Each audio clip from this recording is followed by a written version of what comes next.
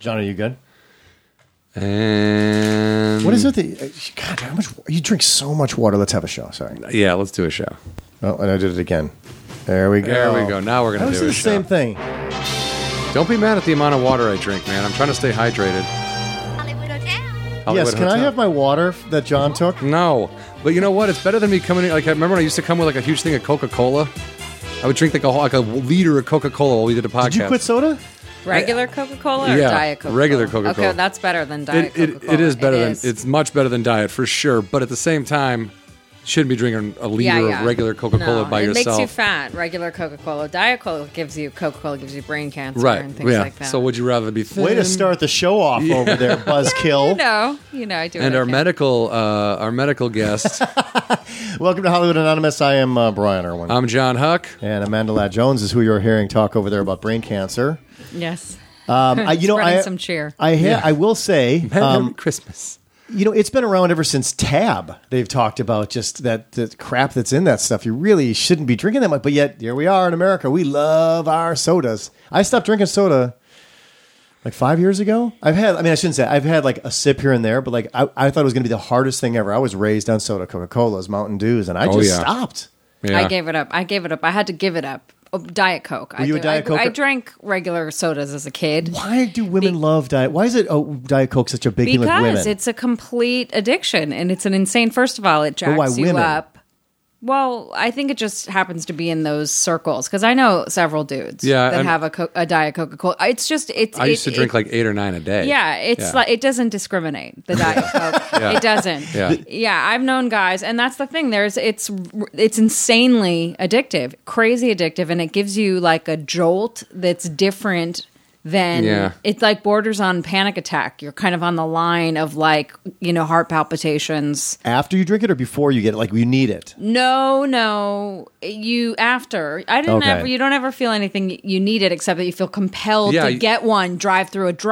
I had to quit it because when my daughter was a baby, I would they knew me at the Del Taco on San Fernando. Just for the Diet Cokes. Yeah, I was like, hey, they're like medium Diet Coke. I was like, yeah, that'd be great. Thanks. Yeah, you're a regular. Mm-hmm. Yeah. Is that part of the reason when you realize someone knew you at a drive-thru, you're like, okay, does that make you feel weird? Like, did you actually use that as part of your reason? Or are you saying that as a joke? Yeah, but that was completely true. That was completely true. I feel like there's people with worse addictions in the Del Taco drive-thru than the Diet There Coke. are people with much worse addictions. But it was honestly it was more that I was like, if someone offered me a Coke, I was like offended. Like, are you joking? You knock it out of their hand. Please, come on. So it was the drive-through, the offense taken when offered something other than a Diet Coke. Yeah. My psychosis was because I love coffee and I go to Starbucks quite a bit. Not as much as I used to, but I would stop going to a specific Starbucks once they started acknowledging me. It made me feel weird. Yeah. Like I was like, are you acknowledging me and you also make fun of me after I leave? Like I'm that guy. Yeah, so then I would bail, which is so weird. But I used to work in grocery and we used to have regular customers when I was in college. And we had a list in the back and we'd made fun of people. Of course.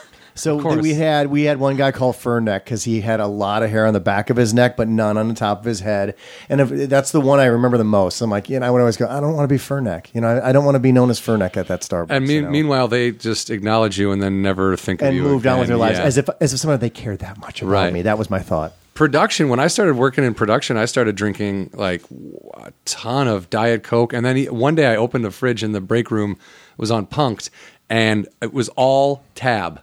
There was what? How did they even find Tab? That's what I said. I go like Pepsi Light, with the lemon. I had just walked out of my office. I was like, "Hey, how long have I been in my office? Did I travel backwards in time? Where did all this Tab come from?" They're like, "Oh, they sell it at Costco." I'm like, "Or no, what's the other one? Smart and Final." And I was like, "Really?" And I go out in the bullpen. I'm like, Who's drinking Tab? Who is it? Raise your hand. And it was the line producer. She was like, I think you're like, I love need to know. I did. I want to know. I mean, there was a ton of it. I was like, there can't be, that looks like there's a line of people outside. They're like, well, is the Tab here yet? Like, there was so much of it. I was like, I haven't seen one since 1984. And now there's a fridge full of it in like 2004. Tab will always be stuck in my mind for one of my friends in the 80s whose mom, stay-at-home mom, was as tan as you possibly could get, like constantly in the sun, fake tanning, always had Tab in her hand. Like she like fit that stereotypical stay at home 80s mom with the bouffante, like everything. I was like, that's what I saw as like someone was basically like, where can I find cancer? Yeah. Yeah. She smoked Marlboro Lights, Yes, probably. she smoked 100s. cigarettes. Like it was like Virginia everything she possibly could tempt the fate of death. Like she was like, I will do this. I will smoke my cigarette through the Tab can while I'm inside the suntan machine. What was her name? I don't remember. Bev.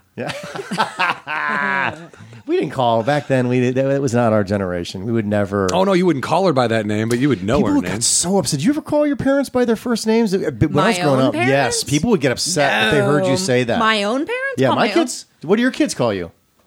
Mama. My daughter calls me Mama. No, Yeah. one or two, just still one. Just one. Okay. Yeah. But has she ever said your name, and does it throw you, and do you get upset by it, or you could care less? No, I would correct her. I think she may have, probably. Yeah, she sometimes says Amanda Jones, and like, She loves hears to someone tell else say people. it, too. Loves to tell people. I'll say something like, "Oh, I'm, whatever." Like, can I get your reservation? What's your name, Amanda? She's like, Lad Jones. I'm like, yeah, they don't likes the hyphen. They don't need to know. They don't need to know birthplace, date of birth. Yeah. They don't need to know. Social. Yeah, exactly. So, but no, she calls me Mama. But yeah, I know my parents didn't go for that. They definitely did not go for that. And my parents were old school, though. Also, they didn't allow me to call other people's parents other adults by their first name. So Yeah, you it were was Mr. and Mrs. Oh, 100%. Yeah, And then sure. I was like, but she said I could call her Sally. Yeah, but And my mom was like, no. She's a crazy person. You Now, don't why listen do to you her. think that? So, was it only a respect thing, or was it like you're getting too close to? You should never. They're not your friends. Was that what? Like, I don't ever really outside of the respect thing. The only kid I knew who called his parents by their first names all the time. His parents was like the first time I ever smelled marijuana. Was like his parents. There you go. His deviants. His parents. His dad was a clearly. Budweiser distributor, which was in town the greatest job. Like, you work for Budweiser? We love Budweiser. Like, it was, everybody loved it. And he always had Budweiser, like the horses and the Clydesdales and all the Christmas stuff in his room. But then, yeah, I mean, his parents would have people over, and I'd be like, them's not regular cigarettes. I've seen regular cigarettes. So, but I mean, they were, so they were, maybe it was just a progressive thing. Maybe it was like a fad too. Who was like, Well, my kid. Well, actually, my oldest Tanner does not. It's always Dad. Yeah. My youngest son, who's more of the yuck in the house, he's always like, "Hey, Brian, what's up, Brian?" well, he's just trying to be funny. Yes. Yeah. And the problem is because it's like with kids, I laughed, And then he's like, check it off the No. list. This is happening until I say, Yeah. knock it off. Yeah. But I actually am humored by it. And he also learned from their mother that when you say Dad, and you have to say it 50 times because Dad's not answering, their mother said, call him by his first name because he never hears it. He will answer you. And so there's that mistake Oh. where Dad, Brian. Yeah, what? I Yeah. turned, right? Yeah, that's effective. See, there you go. Who's more trained, them or me? I don't know. Yeah, right. No, but I think it would be weird if he was like, "Hey, Brian, can you get me the milk?" Right. I mean, it's funny that he's like trying to wind you up, but Yeah, if he was but if it like, was- if it "Brian, was can we ca- get some toilet paper in here?" You'd be like, "Who? What?" Casual Wait a minute. stuff. They're at the grocery store. Hey, Brian. Yeah. Really? Listen, I will Put be back- your personal assistant, but do not call me by my first name. Exactly. I will still That's do all the those thing. tasks. That's the thing. I would like, come on, Brian. What are you doing, Brian? Green light, Brian. That would get really annoying. Yeah. Then you'd be like, wait, hold up. You can only order me around if you're calling me Dad. Then I accept Yes, everything you're exactly. saying. Because then it's just sort of like part of the title. Yeah. Can you bring me down just a little bit? In your headphones, which color are you? You are yellow. yellow. All right, coming down yellow. Are you coming down yellow? Coming down. Counting 1, 2, 3, 4. You coming down yellow? Yeah, that's good. That's good. There we go. Thank you. Amanda, I'm so excited to have you on the show. Yeah. Thank you. Thank you for Thanks for being here having for me. sure. Yes, of course, Very thank nice you. of you to take the time. You are I'm going to do this. I'm going to say this about us. You are a fellow filmmaker, and you are in the process right now. Oh, which you're lumping you in with her. yeah. Oh, because that's I'm not sure who's going to be okay with that lumping, but I'm doing it. You're fine with it, I guess. yeah. I'm okay with the lumping. All right. You're kind. You, you are now. I want to know in the process. You are in the process of still finishing a documentary that you are Yes. working on. So, Yes. I didn't really give John too much information. So It's better if I'm surprised by stuff because I'm kind of a simpleton. Okay. But I'm curious. So, if you just want to give Keep me it, on your seat. what we'll do is we'll talk about what you're working on, and then I would like to go back in time into your life leading up to where we are. But I would like to start with what you are currently working on. Okay, I am currently making a documentary about about my father, who is Alan Ladd Jr., also known as Laddie, and he is probably most well known, although not very well known, surprisingly. That's why I'm making a documentary about him, for being the guy that greenlit Star Wars. Star Wars. Have you heard of it? With Mark, like Star Wars, No, Hardware Wars. Hardware Wars. the new, the not the new ones, but the original, the New Hope. the actual what changed Yeah. the landscape. The first of- one, the New Hope, first A New one. Hope. The first one, number 4. Yeah. Yeah. Okay. You know, the Your first one. dad greenlit that. He did. Yeah, he did. He had the foresight. I mean, did Star Wars go to other people? It did. It did. And they was were like, passed on. Yeah, I it was don't passed know. on. Like so many actors turned it down too. Like I don't want to be in a movie about space. This is weird. Like Yeah, I think it was hard for people to catch on to it. He had taken it around. It had been passed on, and basically, well, the story is that my dad, they snuck George Lucas had made American Graffiti for Universal, and then it was finished, and Universal said they weren't going to put it out. So his agent, George's agent, called my dad, who at this point was at Fox, and said, there's this really terrific movie and filmmaker, and, you know, he's made this movie, American Graffiti, and Universal's not going to release it. Take a look at it. So they snuck the print off the Universal lot at like 7 o'clock in the morning. Yeah, this is in the digital era where like everyone's you sending send me a link. right? Yeah. No, exactly. So You gotta they get in the big whole- film canisters, Yeah, you like can't- 7 huge like, metal film how do you hide canisters, that, you know, really? like put it in the whole back of a car, and they drove it over and screened it for my dad. And he loved it. He really loved it. And so he called Universal and said, you know, I'll buy this movie. I want to release it. It's great. And Can I stop you there for 1 second? Yeah. How do you call, like, you're not supposed to have seen this movie, so it's like, hey, I heard about this movie. Well, or- you know what? Actually, I take that back. I don't think he called Universal because they would probably have like arrested him or something. Exactly. But he called George's agent. Okay, and they took care of the rest. Okay, and he yeah, yeah. said, If you can we'll get it release back, if you can get Yeah. it back, Yeah. we'll take it. We'll release it. Yes. I'm more that's concerned. what it was. Why didn't they sneak your dad onto the lot instead of the films off the lot? Well, because they probably wouldn't be able to screen it. Somebody would have been like, hey, why are we Yeah, I screening guess, would've this? yeah, seen it, exactly. yeah. Okay. Because There's always a narc. Exactly. So anyway, so that was the story. So he went. So they said no. Then suddenly they were interested. You know, well, Fox wants it. Never mind, we want it. So anyway, my dad said, well, I really think he's incredibly talented, and I'd love to meet him and find out what else he has. And so they had a meeting, and he said, you know, I've got this space opera, and I'm sure we've all heard his pitch for it. And my dad got it. You know, I mean, Wow. the sort of kind of folklore that has developed around it is that nobody got it. They didn't even know what he was talking about. Until it hit theaters kind of thing, right? That's the story, right? But the real story actually is that my dad did get it. In order for him to even give money towards it, Yeah, he 'cause had he's to not have up for gotten food, it. Yeah. you I don't know? understand you, but Well, here's I a don't bunch know. of my money. Yeah, Have fun. Are you even speaking English? 'Cause Yeah. you know, so it wasn't exactly that. I mean, what it was that it was in ways incomprehensible because it was this thing that nobody had done, and it was somewhat convoluted in all of this. And it was a big leap of faith. But the reality was, the reason my dad did it is because he had been so impressed with American Graffiti and obviously could see the talent in the filmmaker. And what I think is so cool, and I wish was more the real, which it's the real story, and I wish it was sort of the folklore because it's cooler. But what happened is they had this meeting, and what I would do to be a fly on the wall for it, they had this like nerd chat. And he ended up relaying the whole story to my dad by saying, like, this scene will be like Dam Busters. This scene will be, you know, like, I don't know, the Guns of Navarone.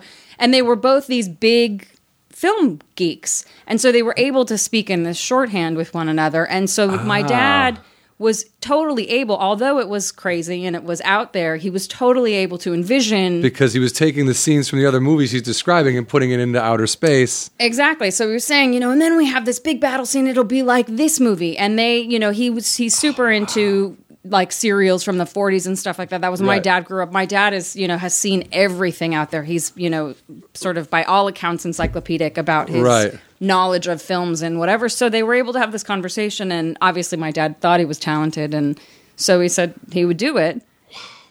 But then, it was, certainly a long process, and it was unsettling, at times. He was on he fought for it, though. He fought hard for it because he got it and he believed in it. Yeah. I want to stop for 1 second there and explain. When you say he got it, this is the one thing that always blows me away, right? So it's like, here's this guy that obviously, he made American Graffiti. It is a movie about the 1950s and race cars, right? And kids and teens, not really, race cars. I'm sorry, drag teens and drag racing and stuff like that, right? You have to be able to say that same person can create something completely polar opposite of. That's really hard. Like, I don't understand. Like, it takes a very special talent, I think, when you're actually seeking out talent and being able to say, all right, here's our large sum of money, and I trust that you're going to, whatever's going on inside that head of yours is always going to translate onto film. That's not easy. It's easy if you say it's a drama, it's people who are crying, we're in a house, right? Mm-hmm. But when you're trying to create a whole world and your only point of reference is talking to this person and another something movie they did that has nothing to do with no relation to what I think doing. You can do this, and I totally see it. That, to me, is that's a skill that just goes beyond comprehension of me, because I wouldn't know if John's told me, and I'd be like, I don't know if you could do that. Like, I wouldn't be able to. You understand what I'm saying? Like, that's a weird. I do. That in itself is an unbelievable. It's not dumb luck. It is not dumb luck. No. Well, I mean, I think that's also something that is unfortunately the way most people are, and the way it really is these days. It's like, oh, you made this one thing well, so that's the only thing you're capable of. I think where my dad, being such a fan of films, and less a sort of a bean counter, was that he was able to recognize just the ability of the filmmaker across the different genres, and he was able to see, I mean, his understanding of films and the way that he watches films is really unreal. And he's kind of known for doing this. Like, for instance, Ridley Scott made Thelma and Louise with my dad. He probably would have had a much harder time making it. He and my dad made Alien. Well, actually, his very first movie was this movie, The Duelist, which was completely different from any of these science fiction movies. And then it was like, so that was the first one, which was like, I totally can see this guy making this. Like, but that's again American Graffiti and Star Wars. It's like, so The Duelist and Alien. He's just got this knack. So and then again, so then they did that, and then they did Blade Runner, and then it was like in 19. Your dad produced Blade Runner? Yeah. Wow. Yeah. That's pretty fantastic. Yeah, he's pretty. I mean, he's pretty impressive. Yeah. But so anyway, and then again, he did it with him again, and in the end of the 80s, it was like, Ridley Scott's going to make a feminist sort of right. Yeah. Chick road movie. No, he's the alien guy. We need him to do that. What do you mean? But no, my dad was like, yeah, you can do it. That's fine. I can see it. He put him, on completion, but he did it. So let's take a step back. Okay. Mm-hmm. Growing up, where did you grow up? Where did you live? I grew up in Los Angeles. Okay. Which part of LA did you? In Beverly Hills. In Beverly Hills. Okay. Yeah. 90210. At the time you were born, 90210. Did your dad ever produce any of those episodes? No. Was your dad was your dad fairly successful at the point that you were born, or was he on his journey? And how many people are in your family, by the way? I should be getting a little backstory on you. We're a modern family. That there are a couple of marriages, but there are three of us from the first marriage. My mom and my dad, and I have two older sisters. Okay, and then my dad remarried, and I have a younger sister. Okay, but my dad's career, funny enough, his trajectory sort of kind of parallels my life in a funny way. My dad was an agent. When he first started out, he was an agent, and he was pretty successful as an agent. And then there was this whole thing. He ran this agency that then had to be shut down. Anyway, you can see the movie. It's in the movie. It's in the movie. Okay, good. But anyway, so then that took him. He went to London. He decided to move to London. We went to London first as an agent and loved it. It was the 60s in London, and he just partied. So you were still not around yet. I was still not around. Then he did this. Then he was an agent for a little while. That fell apart. And so he then moved back to London and became a producer and was there for a while producing. And I was born then. And In London? in London. Oh, wow. okay. Yeah. Is your dad and- Don Draper for the is. movies? He is. So he's kind of like that, though, in a weird way. Like, he really is. He's super quiet and, like, he's dark hair and, he's... Always thinking, always yeah, like... and, like, no one can get a read on him, and he's, Even he's you? like a secret badass. Yeah. No, totally. But anyway, so he then... he was trying to get this with the stories. He's trying to get this movie put together with him and his partner Jay Cantor. Were trying to get this movie put together with Marlon Brando, and Marlon Brando was out here in Los Angeles, and they were in London, and they couldn't figure out how to kind of make it happen. They had no money. They were independent producers in London, and they were just trying to get by.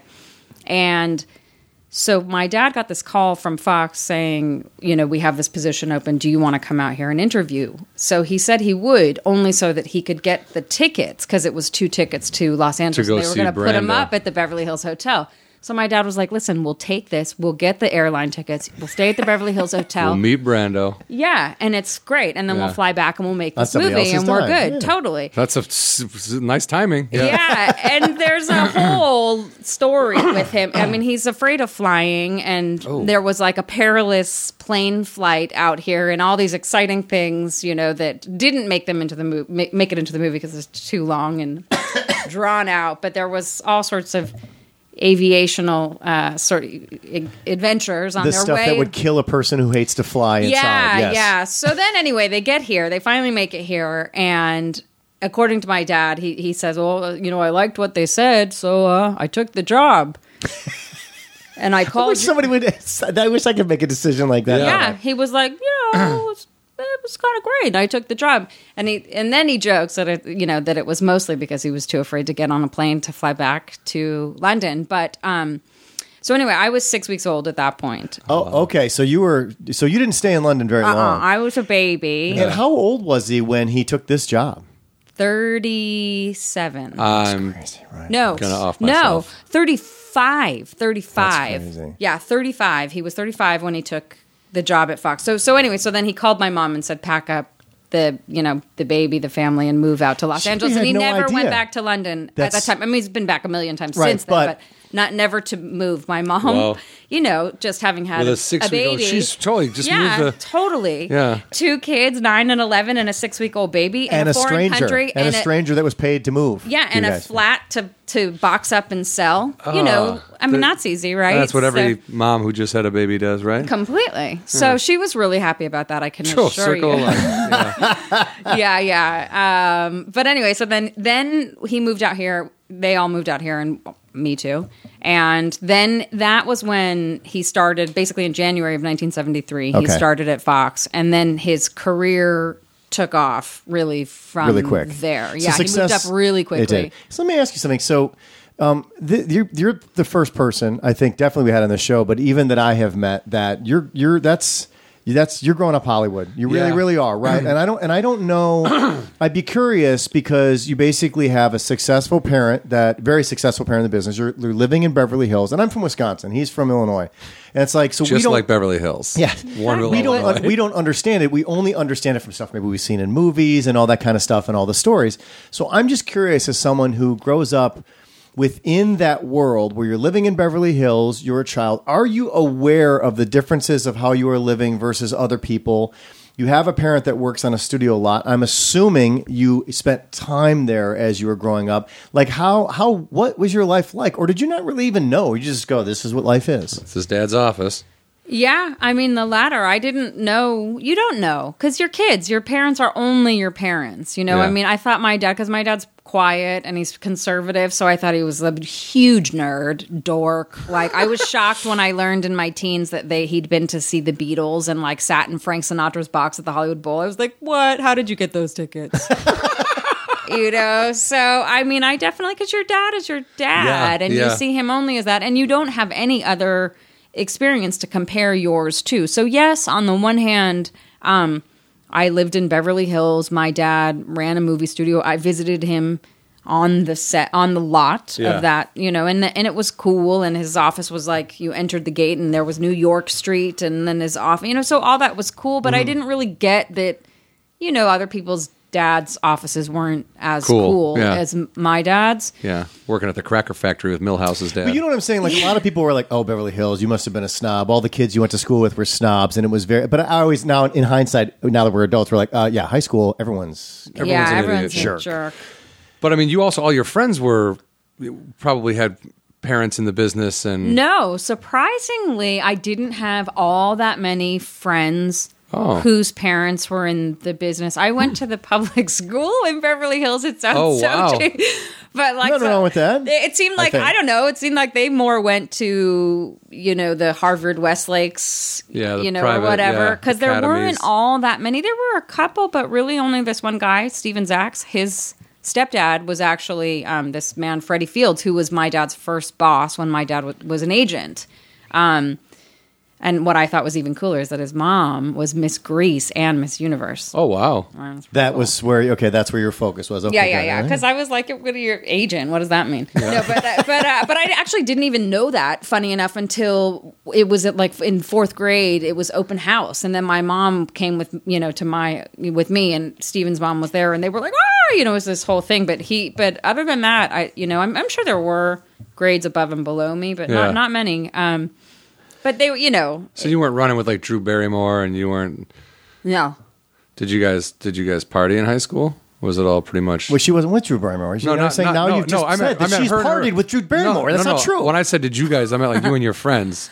Well, here's the story. See, I moved out of Beverly Hills in 8th grade, and my parents split up. So you lived in Beverly Hills from basically being a little tiny baby, to 8th grade. To 8th grade, Okay. yeah. My parents got divorced when I was in 4th grade, and I went back and forth between their two houses. How was did it have a big impact on you, or was were you huge. still too young that you really didn't process too much of it? And it was like I'm going to two different houses, like or you're saying you shuttled back and forth for a couple years, is what you're saying. And how was that on you? I mean that's got to be a lot, right? Or was it not? No, it was horrible. Okay. It was horrible. I mean, divorce is horrible, I think, no matter what. matter It what. sucks Yeah, sure. for kids because Yeah. they don't, kids love their parents. They don't want to make one feel bad. They don't, but the parents want to make each other feel bad. So it's like, it gets kind of tricky. Go tell your dad. Yeah, exactly.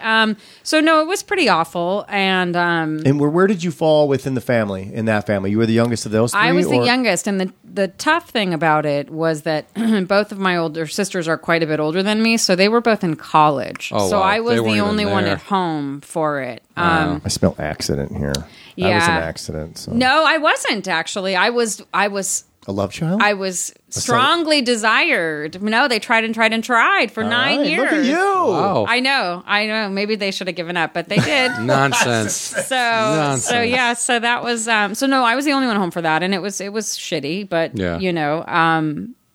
whatever. We all have our things. Did your older sisters ever did they disconnect themselves from it, or did they actually try to talk to you about it? Where did they show it's weird, right? Because they're so much older than you. Like, what was the relationship between you and your older sisters? Did they try to step in at all? They or not really? advocated for me a lot. They didn't talk with me about it, but they advocated for me a lot, Okay. which I didn't know about because they were old enough, 18 and 20, to sort of be aware of what was happening. And they both, unfortunately, as even semi-adults that they were, you get divided into camps, you know? I Yeah. mean, it's like one pulls you in, so they had their own issues. It's funny, I had this conversation with my brother-in-law at Thanksgiving, which was, I've known him, for 34 years, my brother-in-law, because he and my sister got together in college. And anyway, it was the first time that I had mentioned what her experience was, and it was awful for her. She was 20, And they're probably getting way more information from your parents than you were, because the conversations that I'm guessing that they were having with your parents were a little bit more on the adult level, and you were just getting the gloss. Yeah, over you it. were- Exactly. And they were obviously much more cognizant of the unraveling, which I wasn't. All of a sudden it just happened.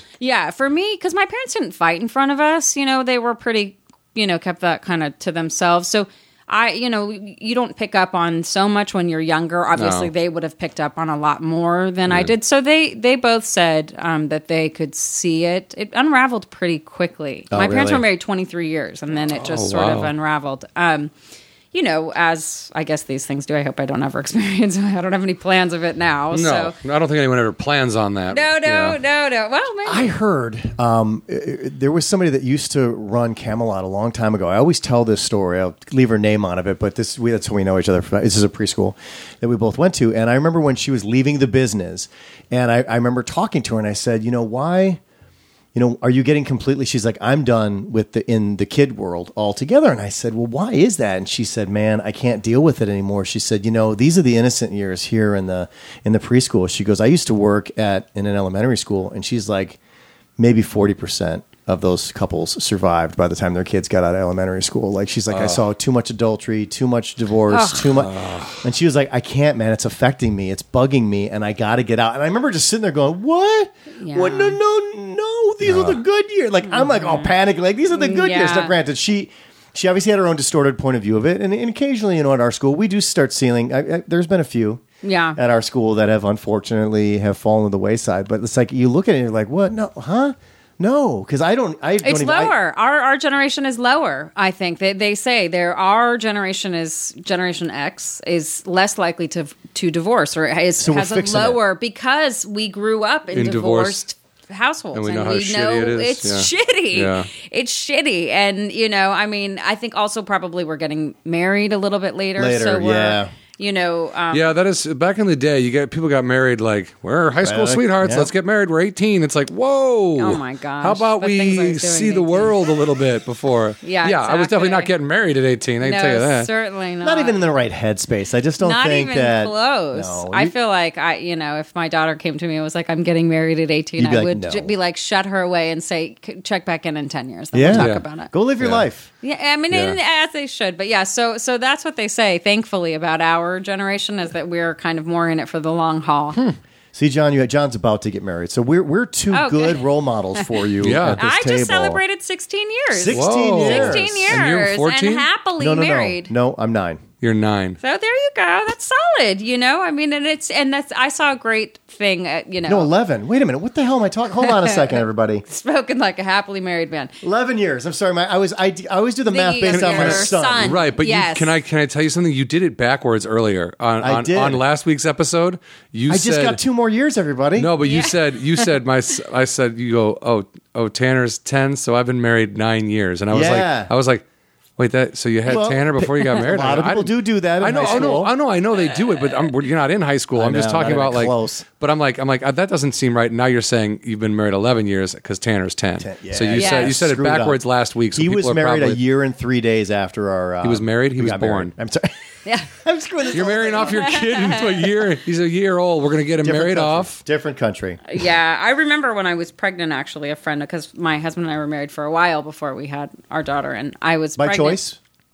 Yes, because my husband is English, and we got together. I'd known him for a while. He was a friend of mine. You didn't meet him when you were 6 weeks old in London. I did, and it was love at first sight. Yeah. But he kept in touch. Yeah, exactly. First, on the little plastic phone, Those are my first calls. on the Play School phone. Hello, Yeah, hello. Donald. I'm trying. Donald Duck. What do you mean? No. So anyway, I met him through. He was a friend of mine from college, and we got together. We knew each other for a little while, and then we got together, and then he moved. We got together in March of 1999, and he moved to America in October of 1999, and we got married November 13th, 1999. Whoa. Yes. So you knew. You guys knew. We did. I mean, yes, thankfully, I Yeah. could say now, but no, definitely. I mean, we felt like we knew, and it seems like we were right. So far, that knowing's worked out.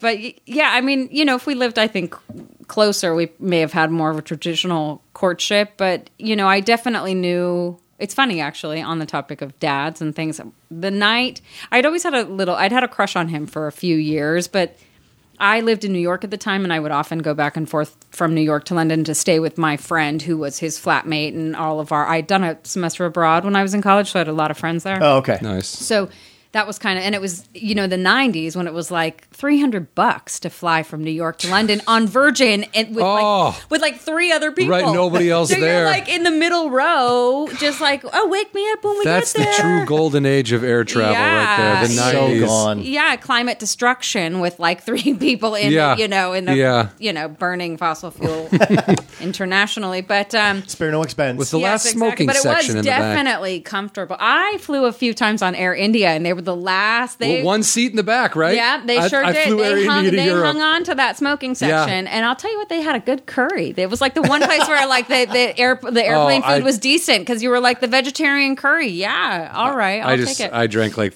probably 15 Heinekens and then moved Was it curry cigarettes off the Heineken? guy in the back on the flight. But Yeah. So no, but I'd known him, but I never made my thoughts known. And also I've lived in another country. I was like, that's completely ridiculous and unrealistic. And I'm certainly not going to hit on him because then what's going to happen to my London crash pad? It's going to get weird. Yeah. Because I'm going to have hit on Patrick's roommate and that's going to be weird. So then finally, after 3 years of that, I decided, to hit on him. I mean, there may have been some vodka shots involved. There might have been. I'm not 100% little sure. confidence booster, Yeah. little confidence juice. Yeah. But anyway, so I finally, had almost no indication because my husband's a boss like that. Like he doesn't give anything up. He's So pretty, there's a hardcore. theme between your father and your husband. Yeah, Like they don't give it away. Hard to Isn't it read. so crazy? Hard and they're to very read. both broad-shouldered. Like it's bizarre because when people would say like, "Oh, you'll marry someone like your father," I was like, "Ew, Ew, never." Yeah. First of all, don't say that to somebody, but it does. Gross. There are some characteristics. But that there you- are these things like my husband Danny's quiet. He doesn't really give much up, but he's listening to everything. So don't be Right. fooled. Right. Oh yeah. So there's a lot of similarities. So anyway, I finally decided to confess, and he turned out he felt the same way, and he referenced the first time he said he had felt that way since the first time we had ever met 3 years earlier. And he went on to describe that meeting and what I was wearing, which is exceptional because Wow. Dan Jones cannot remember a goddamn thing. Yeah. But in that moment, he was like, "Oh, I've always felt this way since that first day in Tame. The first time I met him, I visited him. He was living with my friend Patrick and another friend of theirs in this house in Tame, which is outside of Oxford. And I met them sitting in their backyard in the front seats of a car that they'd removed the seats, and they're like a TR6. Yeah. And they're sitting in these like sports car Seats. tattered seats, drinking beer. And Ah, I the fell good in life. love. Yeah. Fantastic. Anyway, so he said he felt the same, and it was like we kissed, and I was like had this moment. I was like, my whole life just changed. Really? Wow. Yeah, and I wasn't like a serial relationshipper Right. like at all. Your Like whole that- life hadn't changed 17 kisses before No, that? not at all. I hadn't Right. been planning my wedding since childhood. Nothing like that, you Right. know. And so, yeah, and then anyway, we stayed up all night, and the next morning, I ended up calling both of my parents, collect from their flat in London to tell them, and I got my mom on the phone. And I was like, hey, I just want to let you know, because Dan had fallen asleep, so I was whispering, I just want to let you know that I've gotten together with the man I'm going to marry. And You my- guys hadn't had a marriage discussion yet. You just decided Not to at call all. them and fill them in. Yeah, not at all. We had just Wow. stayed up all night talking and like, sort of relaying these moments like, oh my God, I remember that time when your knee pushed against me when we were, at the house in Tame and we were drinking the tequila and whatever.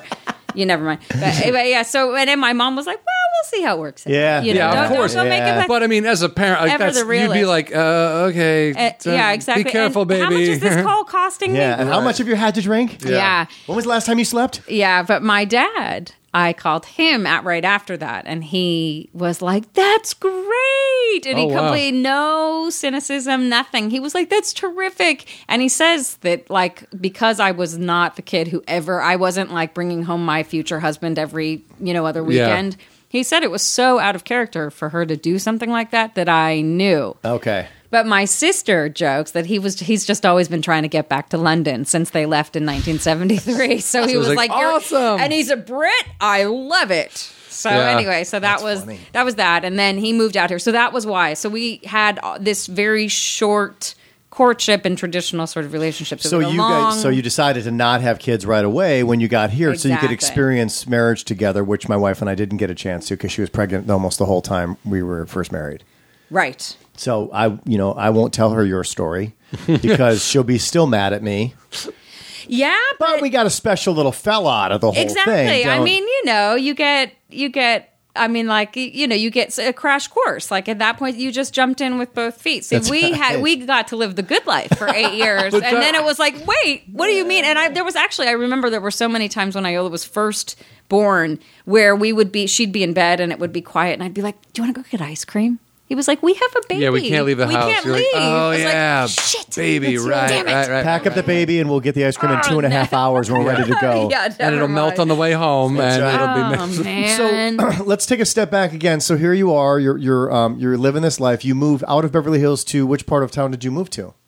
Oh my gosh, you're gonna make me seem like such a jerk. Malibu. Okay, no, that's not. It's just all right. So that's No, what we I move to mean- next. Okay. Well, my parents had another house, Of so course, my there mom you go. moved out. They separated. My mom moved out of our home and moved to our beach house. Did you Yeah, at your any mom probably point? made the right choice. Yeah, I mean, yeah, man. Was it nice? No, Oh. and the house was nice, but but it was a while ago. Malibu was not fun at that time. Okay. Because people didn't live there year round, so it was much less developed. There weren't really many. There wasn't even really schools. There was wow. Our Lady of Malibu, which was the church had a. Did you have to school. go somewhere else to go to school? No, I or you? stayed at the school in Beverly Hills. Oh, you did. Okay, Yeah. so that's a little bit of a commute. Yeah, it was, but there wasn't such bad traffic then. So, Because so no your one was mom had living to out dro- there so your all mom year had to round. pick you up and drop you off all the time. Yeah, but my mom, because she's a badass, was a general contractor, and she had a construction company, and the office was in Beverly Hills. Oh, okay. Wow. So my mom would, go to work anyway. So, but my parents didn't want. They thought it would be too disruptive to take me out of school. So Okay. they kept me in school and then did back and forth. But they were also in a nasty custody battle. So. Now, Oh, really? That wasn't. Yeah, so they felt like. so let's go to. Let me ask you something else that I think is unique to your life, which is: did you ever have to experience, or did it ever affect you in the relationships with friends? Of like, are you trying to be my friend because of my family? Yes. And how did you ever figure it out with somebody? And how did you deal with it? Or did you never really quite figure it out, but you kind of just assumed that may be going on? And what was that like? Because I can imagine being a child and have to go through that crap. And you understand this is why Brian's friends with you, right? Yeah. Because of who you are. Yeah, I do. I'm just kidding. No, yeah. I mean, it's such a big question. I did. I always suspected it. And how early yeah. on did you All start my noticing life. stuff like that? Not young, because you Okay. again don't think of it that way. But when I got older, most definitely. When I started working in the movie business, 100%. Oh, yeah. And also when I got old, because when I was young, it wasn't so novel in Beverly Hills because people had, and in fact, my parents were much more, kind of conservative. They didn't believe in like stuff and like being ostentatious and all that stuff. Like my dad was the guy that drove the same car for 15 years. My Right. mom wouldn't get me Guess jeans, so I lived amongst More of a kids. normal. Yeah, my mom grew up in Watts with like Wow. a single mother in an apartment with her and her brother. Okay, so she knows life. Yeah, and I think that's a lot of what my dad liked about her. Also, was Yeah. that he'd grown up a totally different lifestyle because his father was an actor, so he had a little bit. Yeah, Alan Ladd Sr. Yeah, was in a bunch of stuff. Yeah, he was like a 40s noir actor, but he was Shane, a cowboy. Shane, come back, Shane. This is what I love guess about you John know- in these shows. Whenever he finds out stuff, he always loses his shit. Shane! Yeah, We come watched that. back, We read that book. We Shane. read the book in school, and then we watched that movie. And I remember that kid sitting like yelling out over the fence at him, riding away on the horse. Yeah, Shane! Yeah. Shane! He's Yeah. all sad. So yeah, That's that was my dad's dad. Although Was your- his mother and father also divorced, and he had a tumultuous childhood as well. Yeah. He lived a lot with his mom, and there was like, it was crazy for him. But anyway, so my mother we all had to get jobs. We had to pay for, When you half said of that, our first cars and So stuff like like that. 15, 16, it was like, like in my family, it was like, you're 15, 16 years old, you can go get a paper route, or you can go be 14, a yeah. sacker at Well, a because grocery you had store. to- You had to pay for half of your car, which of course you wanted the day you got your driver's license on your 16th birthday. Immediately. So you had to, that was, my sisters were the same You didn't way. just get it handed to you. No. But So they I'm assuming matched you it. lived in areas where some of your friends were just getting Everybody stuff got in hand. Did that BMWs. bother you? Yes. Okay. I mean, but I just felt Because you're like a kid and you're like, yeah, you feel out of place. Yeah, exactly. And I felt like self-conscious about the fact, as silly as it was, but fourth grade was when Guess jeans came out, and they were, at the time, was expensive, $65. And my mother was like, I'm not paying that for "Absolutely." jeans. You're out of your goddamn mind. Yeah, she was like, "You're lucky you got Jordache. Let's leave it at that." Yeah. And Jordache, that was nice. That was a step up from the Billy the Kids that she had me in before that. I wore So- tough skins. Yeah.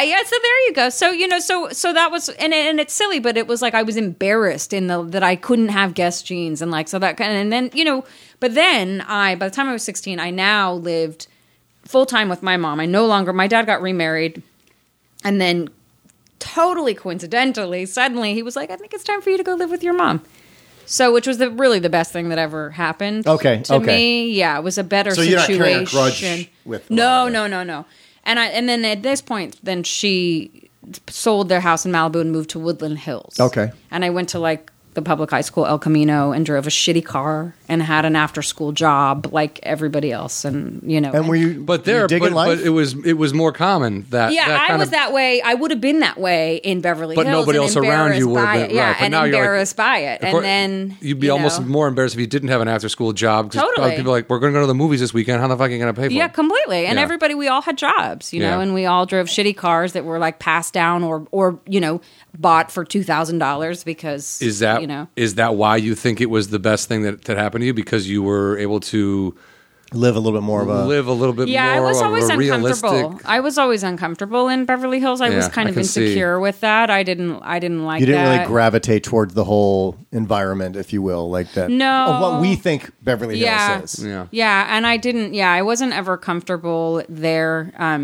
in that life. So it suited me much better. Sure. I felt much more comfortable in my own skin. All right. Two questions. One, what's your favorite memory of childhood being around? Do you have one from the film business? Something that you got to be a part of, or that you look back on and you're like, that it all of a sudden triggered with you? Like, I've had my kids come around sets before and they go, all right, I don't know what the They're hell's so going on bored. here. And they're Yeah. like moving on.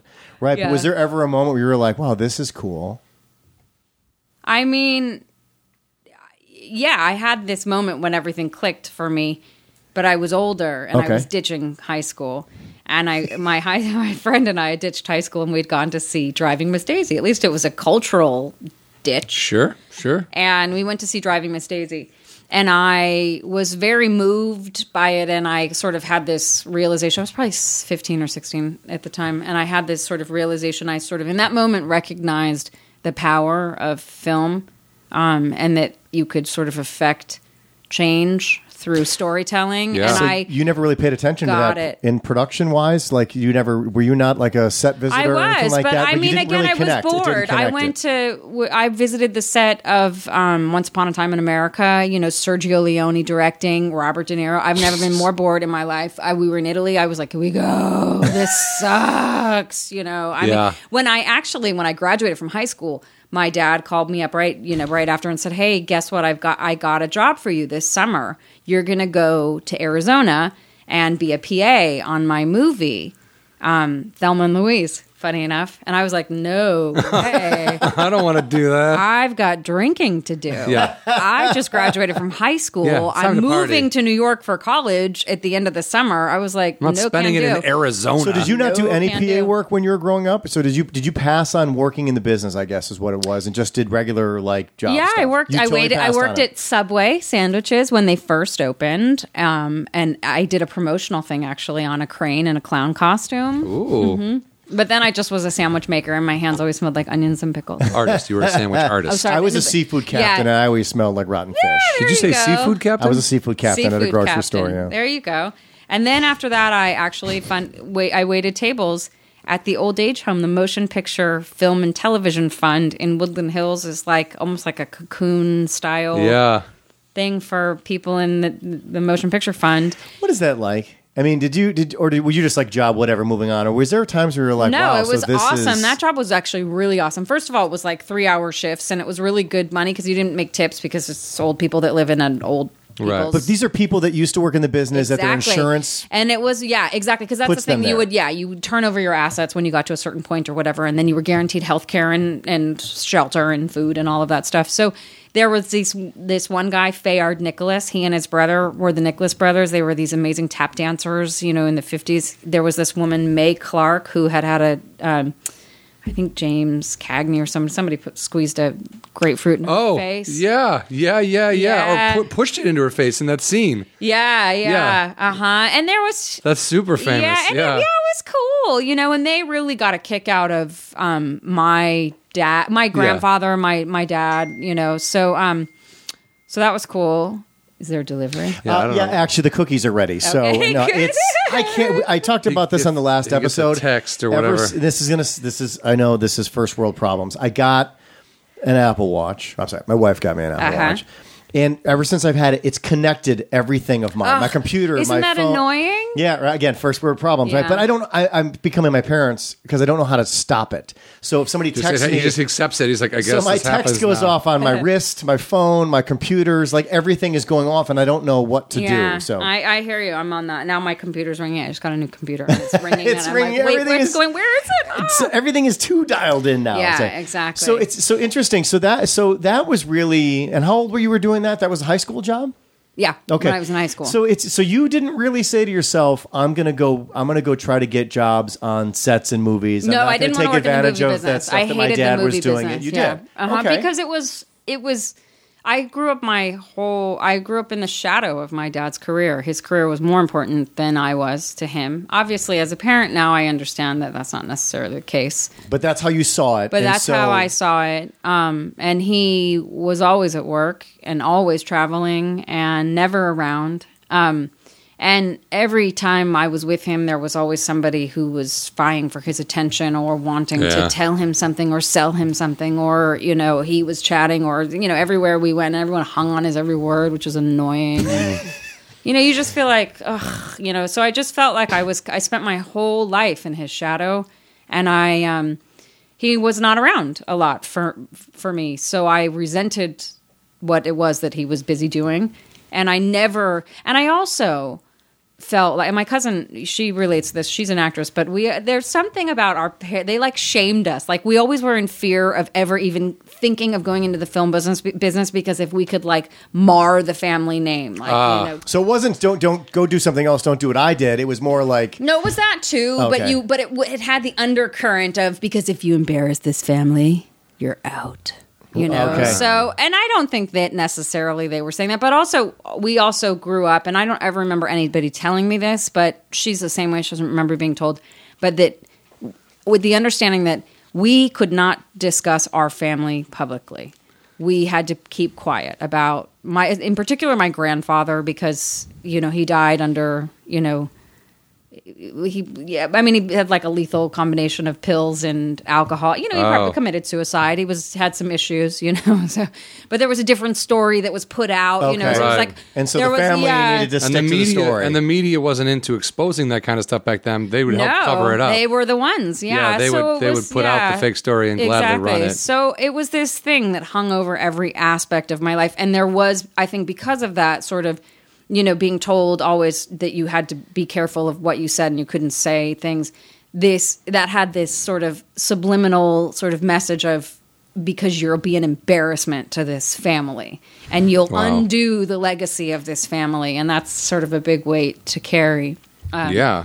For So a for kid? that reason, I there were so many things, but that was sort of all layers of it. So when I first got out of college, I wanted to be a chef, actually. Nice. And I worked at Spago as a prep chef in the kitchen at Spago, which was a great job. Yeah, but you went to school in New York for that? No, I went to school for philosophy. Oh, okay. But then when I got out, You got a job in a restaurant. Yeah, This is here where, in New York. I went to school in okay, New all York. right. Yeah. The Spago. Oh, Spago here. Yeah. Spago here. Back when they would always talk about the private parties of the Oscars, Spago. Yeah, when it was over across from what used to be Tower Records. Yes. Yeah. It was like a huge. Yeah, and it was a great job. I did it for one summer actually, and then I decided I didn't want to be a chef. That I preferred eating in restaurants than working in them. cooking for them. Although I liked waiting tables. I love the restaurant atmosphere. Actually, working in restaurants is cool. But When did you actually go, all right, you know what, I want to try this entertainment world? well, that happened because I was living in New York City. I went to college outside of New York City, and then I moved into New York City when I graduated. And I was living in New York City and waiting tables. And my sister called me and said that she had a friend who a friend of her friend was the accountant on this movie called The Associate, which is a Whoopi Goldberg movie. Anyway, so she said that the accountant on the movie needed a clerk. And I, funny enough, had failed math all the way through school. You're perfect. Yes, So I right. thought You're hired. I thought it was very Hollywood. Well, it's funny. I was like, I'm not so sharp on the math skills, and she was like, "You're the clerk. You know the alphabet. You're fine. Yeah. You're filing. Yeah. Don't worry about it." So I was like, "All right, fuck it. Yeah. I'll take No, it." it's okay. You're okay. You're Okay, good. I'll take it because what do I have to lose? Because it's 5 months, so it was Yeah, a 5-month gig, and the I worst was case like, scenario, yeah, it's done in 5 months. Who exactly. I gives was a shit? 23 Yeah. years old. I was like working at this restaurant that wasn't that busy, so I wasn't making a huge amount of money, and it was not that I went into making a huge amount. But anyway, so I thought, okay, and it's sort of like a legit gig, and so I did it, and then during that time was the blizzard of 1996, which really started in 1995 and then into 1996, and the film got shut down and we had to do an insurance claim, and that's where you have to basically hot cost every single thing that would have been spent on that day and then submit it to the insurance company to recoup it. So I got like a crash course because everybody else was busy doing their jobs, and I was Right. doing the mock-up of the job that would have been during that time. So I had got this crash course in accounting. So then after that, my very next job was as the payroll accountant on this gigantic $96 million movie, Conspiracy Theory. Wow. That was pretty In quick. between that, I worked for as a payroll accountant on Ransom, actually. Yeah, for a little while. Wait, And is then- Conspiracy Theory is Mel Gibson too, right? Uh-huh. So Ransom, Conspiracy Theory. I know. Yeah, which All was right. just funny. And actually, funny enough, as a side note on that movie, we were shooting a scene in Conspiracy Theory. He's like a wacky Vietnam vet, like conspiracy theorist. Yeah. And there was this one scene where they were shooting him on the Queensboro Bridge, and they realized when they got there that day to set up that on the building, taking up the entire building on the Manhattan side of the Queensboro Bridge, was the poster for Ransom. And this is Oh my So God. here he is, this crazy cab driver, and With there a he is. huge banner for his other movie. Yeah. They didn't leave that in, did they? I can't know. Oh, I okay, can't it's not remember like what something they like- did. if But you it was look a close- huge thing. It was Yeah. a huge thing. I think they had to shut down for a little while, and then I think they were able to drape something over it. I can't remember what exactly. could they you did. It was a imagine walking big out deal? and- Well, now they would So- just yeah, they would just erase air that Yeah, right exactly, out. You know what I mean? But back exactly. then But it's like, back well, then, that building's no. in the shot. We can't do anything Yeah, about it. completely. What do we do? But it was, when they'd scouted and all that, it wasn't there, of course. And then it like went up. So anyway, but that was that. So then that just led into other things. But I also always had wanted to be a writer. Okay. And then I started pursuing that. And my dad, actually, when I told him I wanted to be a writer, he was like, "You don't know anything about it. Don't bother. I work with writers all day. You'll never be able to handle it." So that was great. Well, That's negative inspiration, real right? That's what I mean? supportive. And that's what he was like. Well, when I was 9 and told him I wanted to be an actress, he said that I would only be hired because of my name. So that was there. What? So he was really trying to discourage the whole thing, or did he just And I discourage would everything in a different way. I would discourage it as well, but in a completely different very tone. different Yeah, way. yeah, yeah. very different, because he made it personal, that it was Right, like I right. wasn't good enough, and he coupled it with my name. So then I had this issue with my The name. Okay. Wow.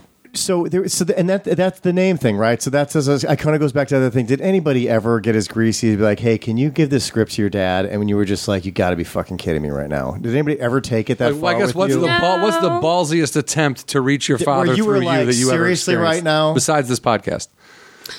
Yeah, I don't know. I can't think of any at the moment. I mean, So it was nothing just too like bad. no, it was nothing so Good. overt. It was That's so good. obvious. Like Yeah. it was obvious. So I would always be. But I can be kind of a bitch. That's as you should be. So people tended not to think that they could manipulate me that way. That's Well, because good. on the last, the only reason why I bring it up is because on our last episode we were kind of talking, and we're stand-up comics, and we were just talking about nepotism and stuff like that, and it exists in all businesses, not just Hollywood and stuff like that. But there's the good and the bad to that. People always say like, "Oh, nepotism will get you everywhere," and then sometimes you're just like, it can be a curse, not a curse, but Yeah. really annoying because it puts you on the defense all the time, Mm-hmm. and that's kind of what we're. Well, and the other thing is that people wonder, like, well, why aren't you more successful, or why aren't you, why do you need, if you're just trying to work at something and earn no one your asked way me- into something, well, then it's like, but then there must be something wrong with you, Right, 'cause like no one clearly asked me you about don't my need dad. to. No one Yeah. says, why haven't I lived up to my Yeah. dad's expectations? Yeah. They don't know who my dad is, and they don't know what he does. Yeah. And I haven't, but that's besides the point. And he's still a better man than Yeah. you. But the point is, Yeah. So it's sort of twofold, because you have, first of all, you have the must hire thing. So everyone thinks if you are where you are that you got there because you were a must hire. But if you're not where you'd like to be, then people think, well, you must not be there because you really don't deserve it. You're really shit. Yeah. Because clearly with your connections, you should be able to get there. So that was difficult for me to move past that, and that took a long time. Yeah. And so accounting in a way was a good thing for me, because I wrote in between the jobs. I would do a job and then I would write, and it sort of kind of was enabled me to keep one foot in each. And yeah, I think that's the best thing you can do is when you get into production is like figure out what you really want to do. And even if you have a job that you're like, yeah, okay, this is a job and it's within this business and I'm making contacts, I'm still in my off time doing this other thing. yeah, and I did that I feel actually better have, about it. Yeah, exactly. motivation to do. And then that actually, I'll tell you what, that's when I mostly noticed people with the name, was when it has been always with my representation. Oh, It's tough to find a good one. that's it's weird. Agents are greasy. Yeah, That's funny crazy. enough. So it's sort of like they're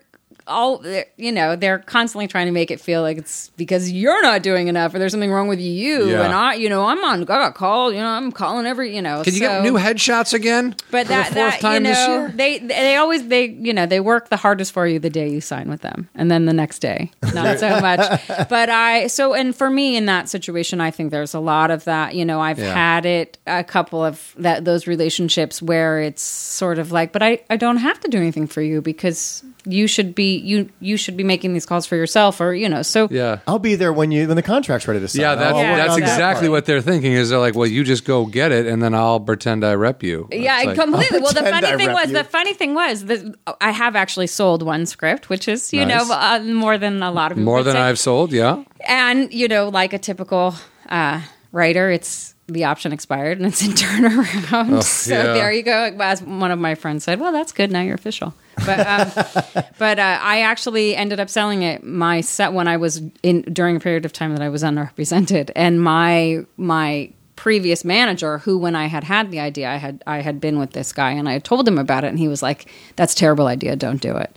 And then I ended up doing it a couple years later. When he told me that, I was like, okay, you're so right. You're so right. I Oh my can't God. believe, because you just skulk away. Like, why would I even be so stupid as to think it could be decent, because I'm such a loser. And so then I broke up with that manager, ended up kind of sort of removing myself from it, and had Iola, and was like, I'll just figure it out. And then that's why I started on the documentary, actually. Because the documentary was going to be a labor of love, and I thought, well, I don't want to go back to accounting full time and hire a nanny so I can go to a shitty accounting job. Like, leave my kid, pay money for someone else to watch my kid while I go to some shit job to pay for this person. Exactly, like that's ridiculous. So I was like, but what else can I do? And I had for a while wanted to sort of do this documentary. When I sort of started to kind of have that, I think, natural change in perspective that I think we all have when we become adults. Which is, I was going to ask you, is that obviously, talking about this was not an easy relationship, obviously, you had with your father for multiple reasons. So how does one come about going, I'm going to make a documentary about my father, who I've had a lot of differences with? Well, funny enough, it was actually in a pitch meeting where I had gotten a meeting with this woman, Lucy Fisher, who's a big producer, and I'd gotten the meeting with her. I had this story that I wanted to pitch, and my sister had to put me in the room with a few other people, which was great because my sister was not my dad and was one removed and all that. But then Your sister works in the business? Is that what she you're saying? does. That? She's Okay. a producer, Okay. yeah. And she was who got me my first accounting job. Again, had nothing to do with my dad, so that was Right. made me feel good. Yeah. But anyway, so and I went to go, and here I was, the earnest writer, and I got in there like already with my pitch prepared, and I sat down, and she spent the first 20 minutes talking about my dad, and the whole meeting was going to be like 25 minutes. So then I was like, in the end, she was like, "So what's your story?" But I couldn't deny that they were really it was cool, and I started to sort of appreciate it, and then there was, that was sort of, I was starting to hear them more often, and I kind of started to take an interest and want to record them. Yeah. And then I just became driven by the fact that I started to really understand what it was that he did and hear more and more stories, and I felt that the business was changing and things were changing, and that he was this quiet man, and I did not want his quiet, sort of self-effacing nature to be what would be the undoing of his legacy insofar as he's not out there promoting Right. himself. And so I just felt like I had to do it for that reason, for my own exploration, and as really like as a gift to him, because I felt that it's easy to feel irrelevant, as you get older, and there's now a new crop of people. And new- everything has changed. I mean, since he Yeah. started to what the industry is now and how it works and who does what, it's, I mean, it's just different. you Yeah, know? and I don't know that he, I don't know that he does, but I think he probably has little, pangs and sort of feelings of like, wait, remember me? The guy that did all that stuff? Yeah. Yeah, so I just felt like I had to put it on the record. Which, okay, and this is great, right? So here you are, and you're like, this is what I want to do. I don't think people understand. It is not easy to make a documentary. You have God, a no. lot of moving parts. This isn't just get a crew together, get some actors, and shoot something. This is the I'm exact going to interview my dad for half an opposite. hour and it'll go to Cannes. It'll Yeah. be great. Right? I Yeah. mean, this is like the people that your father has worked with, that in order for you to tell that complete story, some of these people, I think, would be considered completely unobtainable if you're trying to tell this story, correct? Am I correct in saying that based on how... Yeah. I mean, that's the amazing thing about it, is that I've been so fortunate that I've made it on my own, so I've had no money or no backing, anything Oh, wow. like that. I just did a Kickstarter campaign. That was sort of all the funding. And then I borrowed money here and there for credit card loans, did whatever. Again, the real stories of sometimes of what you documentaries. need to do. I mean, that's Yeah. the truth. But I also, back to the whole writing and the representation, I just felt like this town operates on like, somebody has to, validate your idea before you can execute it. And I was like, this is not going to be that. Right. I'm not going to get you to sign off on this thing. Like, I'm just going to do it. And then I'll do it and you'll see. And so it's been 7 years. 7 years. Wow. Okay. Yeah. That's a process. Yeah, but we're like honestly like a crew of like 6 people. I mean, we've had camera operators and stuff that work for us, like day players. But that's myself, my producing partner Rich. We have 2 co-producers, Catherine Griffin and Chip Morrow, who is also the editor. And then we have an associate producer, sort of all around gal, Oriel Jimenez, and then one other producer, Natasha Klebansky, and that's all we are. Wow. We had a composer, he worked with us and was but so we're a small but mighty team. And it takes time. This 7 years, it's like you're not working every single day, like No. shooting something. So people understand it's like it takes 7 years because sometimes there's a crucial part of the story Yeah. that takes time to get someone to help you with that part of the story, correct? Yeah, and these interviews, these people are busy, so they take a long time, before they are able to do it, or they cancel a lot of times. But you were saying, I remember you and I talking about this in the past. You were saying that you were pleasantly surprised at how open everybody was willing to do these interviews, but it was just they said you got to give me some time, right? That was kind of a lot of them, right? Yeah, I mean, they were amazingly accommodating, and I think, in comparison to probably other things that are on their schedule, they were great and they made time. But I don't think they rearranged things for me. But the first person actually to sign on was George Lucas, and that was really huge. Oh wow! Because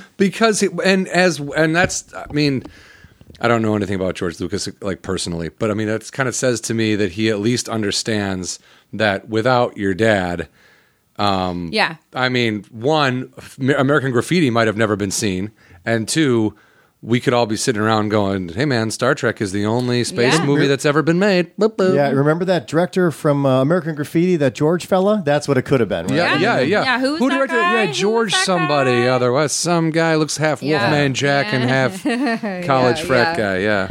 Didn't you tell me? Was there something that went down with in a positive way with you and Mel Gibson or something like that? That he remembered you from the past or something like that? Well, actually, he Sorry, I remembered don't know if I me. just No, basically not read your at whole all. story, but I think I remember you Not telling me at something all. about that. Yeah, it was When you were making the actually movie. on Conspiracy Theory that Okay. he recognized me from Braveheart, because when my dad made Braveheart, I your was living dad in London. Yeah. That's awesome reaction. Wow. Yeah, when my Wow. dad made Braveheart, that was when I was living in London doing that semester abroad, and they were shooting in Ireland. So I actually went back. That was sort of the beginning of the change in my relationship with my dad, Okay. because I was 22. You were old enough to be your and own that's person. when you start relating to your parents in that way. And I was also visiting him at work, so I was seeing how other people related to him, and I was seeing how so and that yeah. was it was the first time that we were hanging out with each other as adults, and that was pretty significant. But Mel Gibson has amazing facial recognition. He's actually a really nice guy, and if he meets you, he remembers you. He really does take an interest in people. He's not just. I mean, I'm sure sometimes it's lip service, but he's one of those people. So I'd met him on Braveheart, and then I worked on Conspiracy Theory. I worked on Ransom and Post, so I never saw him there. But I worked on Conspiracy Theory, and I was super uptight about people knowing who my dad was, because in New York, people didn't really know, because that was mostly where the crew was, and people just didn't make the connection. Right. Yeah. If I was working in Los Angeles, people would automatically, Ask when they you. look at the call sheet, be like, "Are you related to?" But here in New York, it was less that way. So I was able to keep it pretty under wraps until the day that Dick Donner got into town. He was the director of it, and he's like, he calls himself my godfather. He's not officially that, but he's sort of. I've known Wait, him. Dick Donner directed Braveheart? No, Dick Oh. Donner, Conspiracy Theory. Oh. So anyway, really? back to Conspiracy Theory. So Okay. Conspiracy Theory, Braveheart Conspiracy Theory. So now I'm working on Conspiracy Theory, and I'm grown up, and I'm on set delivering the paychecks, and I don't want anyone to know who my dad is. And Mel Gibson is walking past me to go to set, and he stops, and he looks at me, and my hair was like a different color and a different cut, and he goes, "Little lad, that's you. Little lad, Amanda, come here." And he calls me over, and he's like, "What are you doing here?" And I was like, "I'm the payroll accountant," whatever. And so he was really incredible. He was so super nice. And he was like, Wow. "I remember you." And he was like, "Do you know who this is?" And, Dick Donner. But I was going back to say I was super uptight. When I got that job, I got it because the accountant from The Associate was the accountant that was hired on that movie.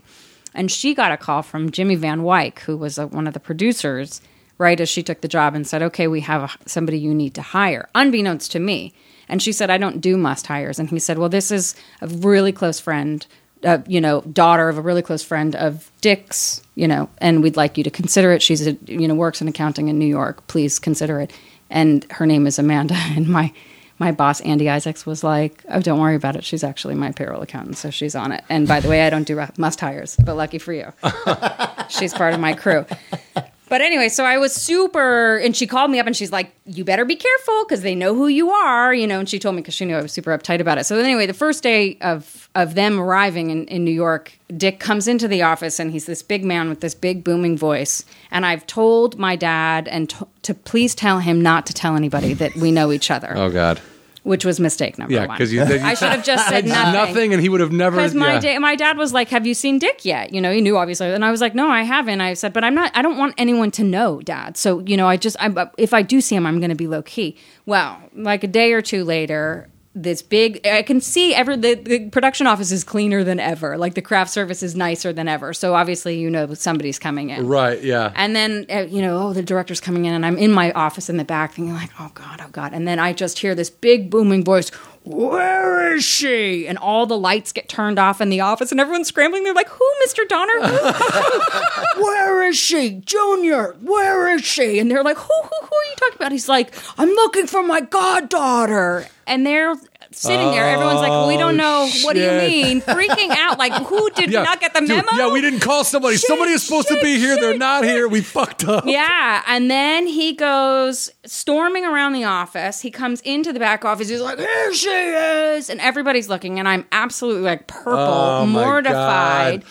And It's the the exact thing you production didn't coordinator want. comes in behind him and was like, "Oh my gosh, this is your goddaughter?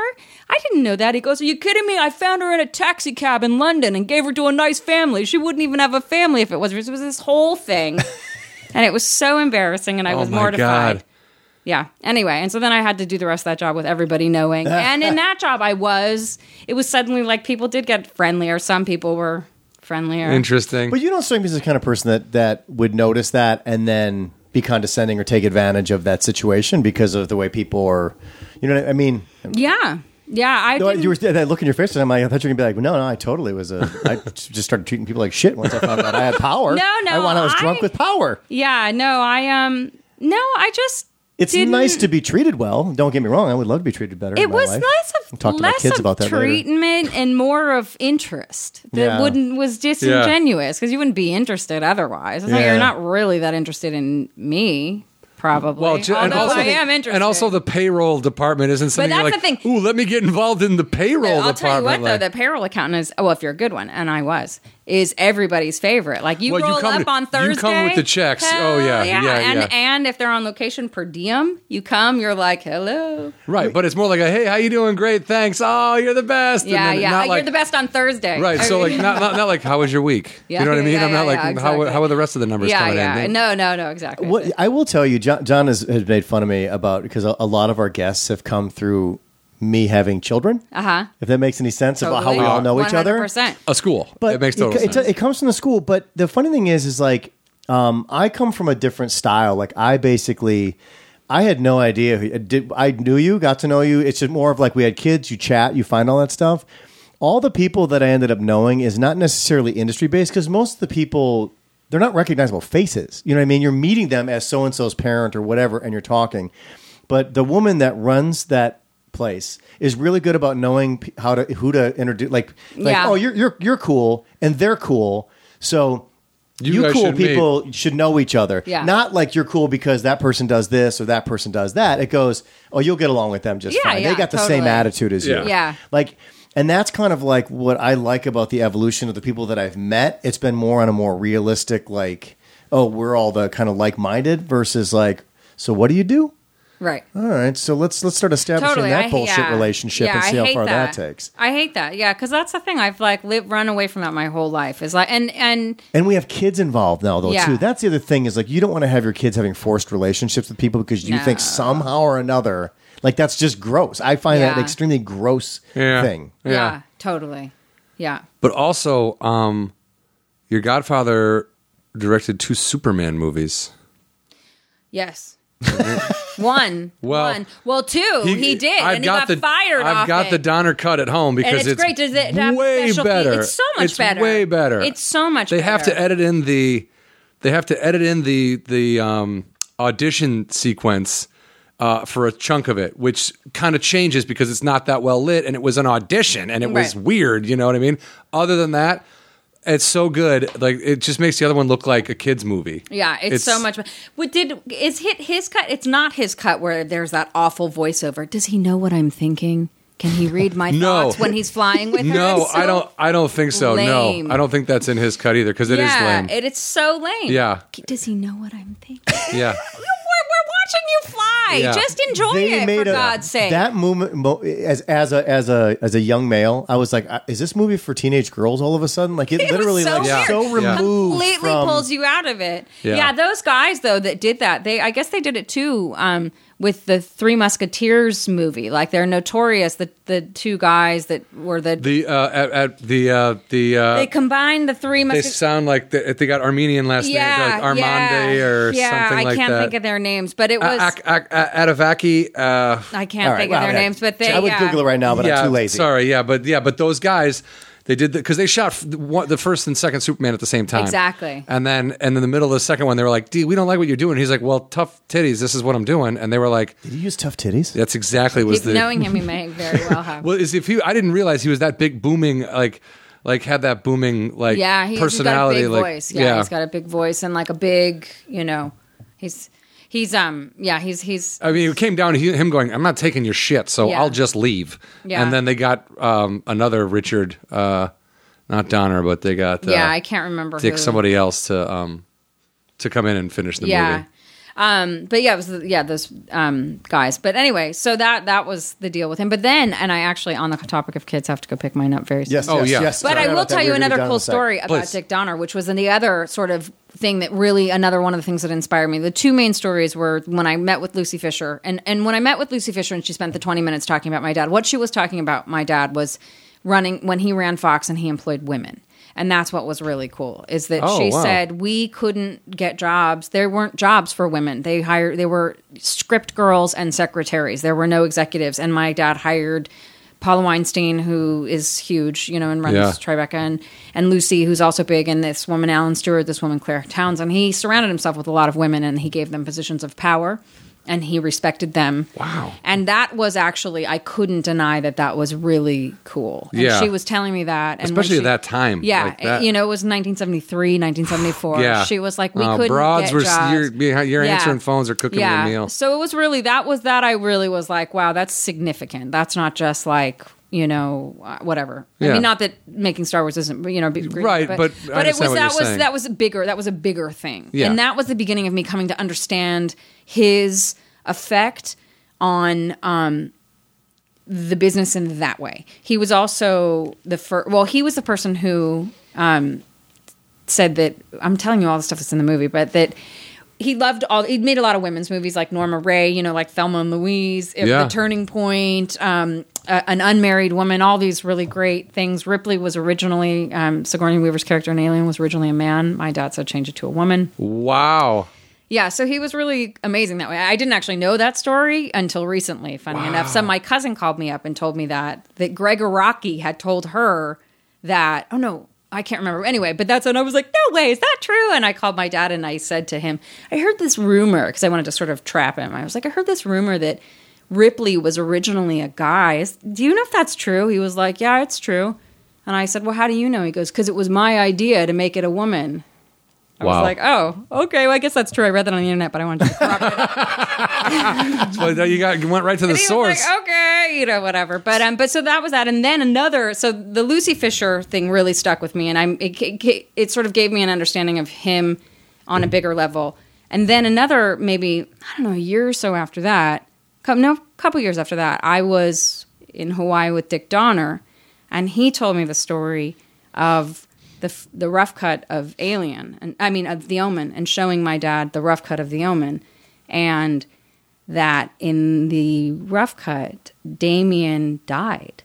Ooh. And my dad turned to Dick after and said nothing, and Dick was freaking out like he hates it. It's Yeah. so typical of my dad. He really makes you sweat.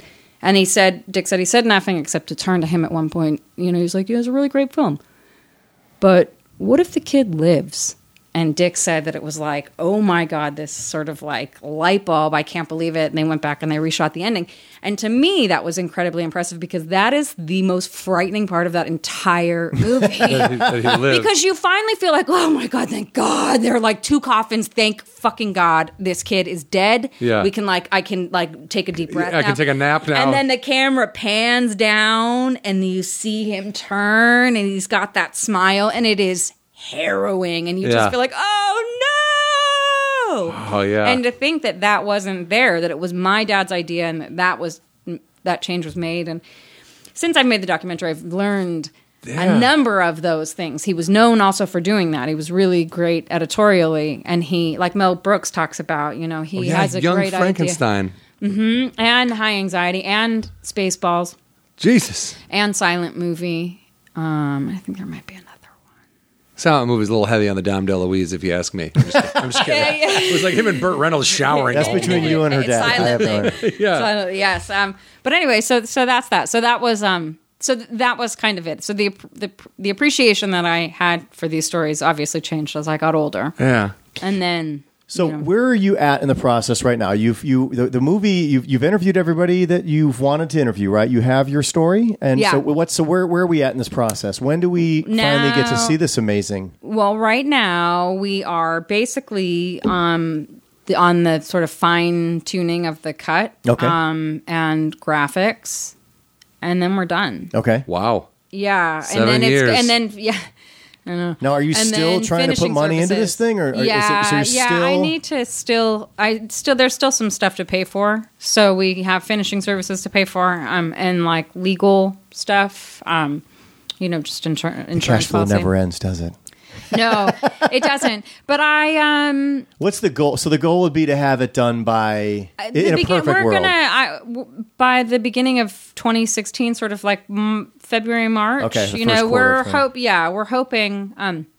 My husband is doing the graphics, and he's currently on another job. Okay. Ooh. So How I have to dare wait he, on first him. off. Yeah, damn him for paying our bills. Yeah, I was paying the I know mortgage. it's kind of cheeky because I'm like, I can't really get on him because I kind of Need it, yeah. him to, work. A couple just to throw out some people that when this movie comes out, that people are going to be excited to see in this thing. Well, George Lucas. Well, we know about the George there's Lucas thing, George yeah. Lucas. There is Dick Donner, Yes. Mel Brooks, Yes. Paul Mazursky, who has since passed away. So that was very fortunate that we got him. He directed An Unmarried Woman and various other things down and out in Beverly Hills, which is awesome. But a lot of great movies. Wow. Harry and Tonto, a lot of great movies. But anyway, we were fortunate to get him. Art Carney, Harry and Tonto. Yeah, he won the Oscar for it, Best Actor. Yeah. Oh, wow. But anyway, Paul and Mel, Sigourney Weaver, Ben Affleck, Morgan Freeman. Who else? Did you tell me Ron Howard was somebody that you Ron talked to? Howard. Yeah. Yeah, so it just goes on and Ron on and on. Howard. It's- Clint Howard? Not yet. Not yet. That's Yeah. for the documentary about Gentle Ben. Ben. Can Ben just call Shane? Can we just... Yeah, yeah. Ben, shine, Ben, shine. Yeah. Gosh, it's really embarrassing because I can't think of some of the. No, This is okay. named- I know. It's one of those things. You interviewed so many people, you can't. I can see the passion in your eyes. I don't know the full story. I want to know the full story. I've always wanted to know the full story ever since you told me that you were doing it. And I hope... Ridley Scott. Ridley Scott is in it as well. As well, he should be, yeah. Yeah, and he was really great. Yeah. So they've all been really great. But it's one thing I will say, going back to something you said earlier, that I am very fortunate. I had hoped that by doing the interviews, conducting the interviews, that I would get a more intimate sort of telling, and I did. And I think that that's really human nature. If you're going to tell somebody a story about somebody they know, especially know well, you're going to tell it well and with emotion and you like, and somebody you know well and Exactly, like. exactly. Like Ridley Scott owes a lot to your dad. And they all really were that way. And these giant, larger than life people who were very humble and very, grateful. And it was really, really great. And they all, it's weird. I sort of realized halfway through the process that I was almost like a proxy because I was enabling them to say to him what they probably would like to say, Sure. but people get bashful or how do you say dudes aren't especially the most. So it was I felt I could feel this catharsis in a way that they were saying, and they were able to be more emotional, more sentimental, and more open that way. I think because it was me, and I think that they subconsciously knew that this was their opportunity to tell him maybe all the things they would like to tell him that they hadn't told him. Yeah, and I mean, and it's nice to probably hear that stuff while you're around.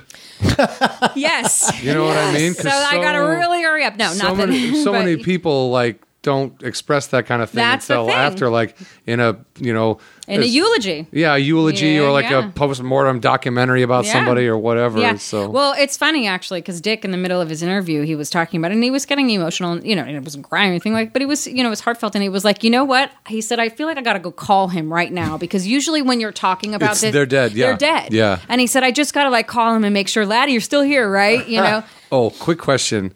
Your dad's nickname is Laddie? Uh-huh.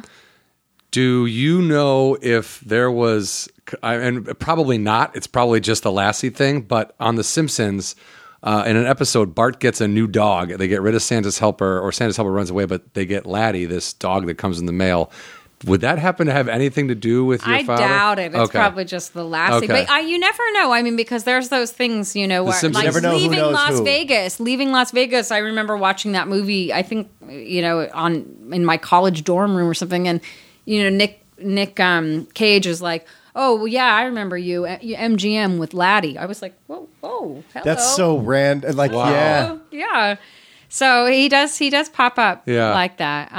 I actually used to get a kick out of it when I was a kid with my grandfather because they're like, Lucy tries to sneak into his house in the I Love Lucy episode. Well, when she gets caught in Richard Mark's house and hides under the bearskin rug, right before that, she's trying to go over the wall of Alan Ladd's house.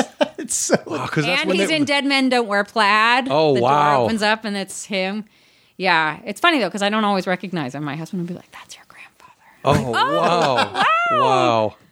Yeah, but anyway, so that's that. But What's it going to be called? The documentary? Laddie, Nice. And yeah. where can people find out more about it right now?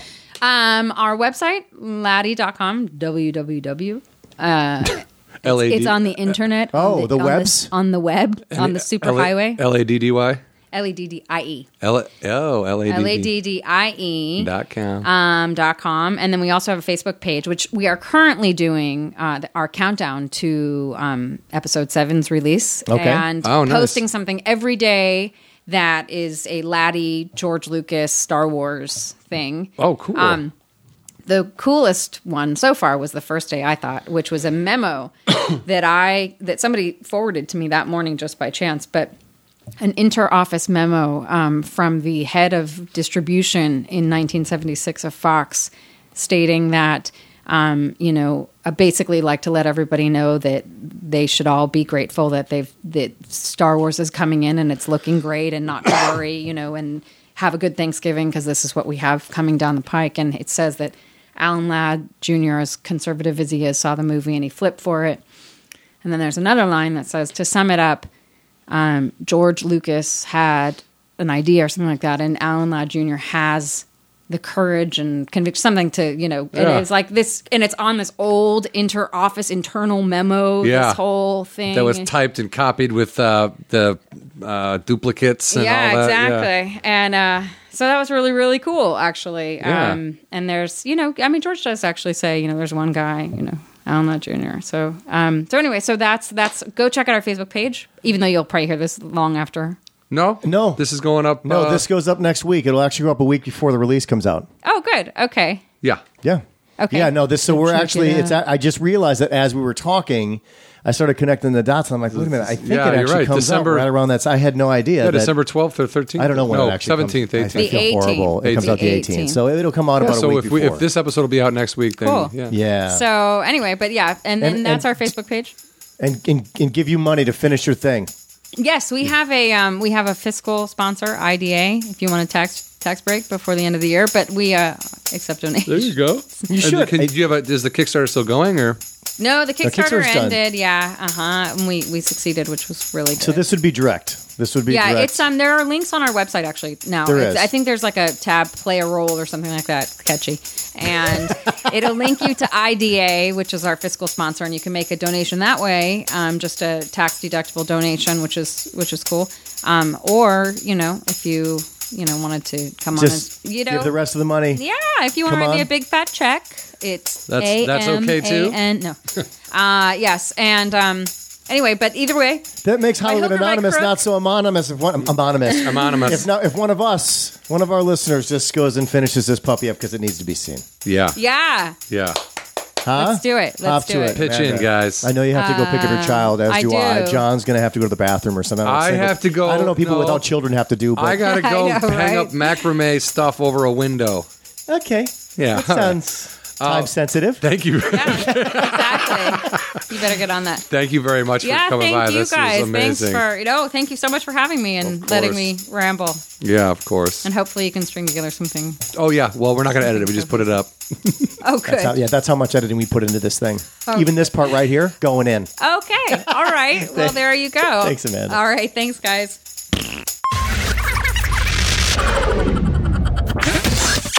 Thank you for listening to Hollywood Anonymous. Don't forget to follow us on Twitter at Hollywood Anani. That is short for Hollywood Anonymous. You can also follow John individually at John Huck and myself, Brian Irwin, at Brian Irwin on Twitter as well. Both of us can be found on Facebook. You can also Google us and contact us directly, HollywoodAnonymousGuys@gmail.com. Thank you again so much for listening, and please don't forget to subscribe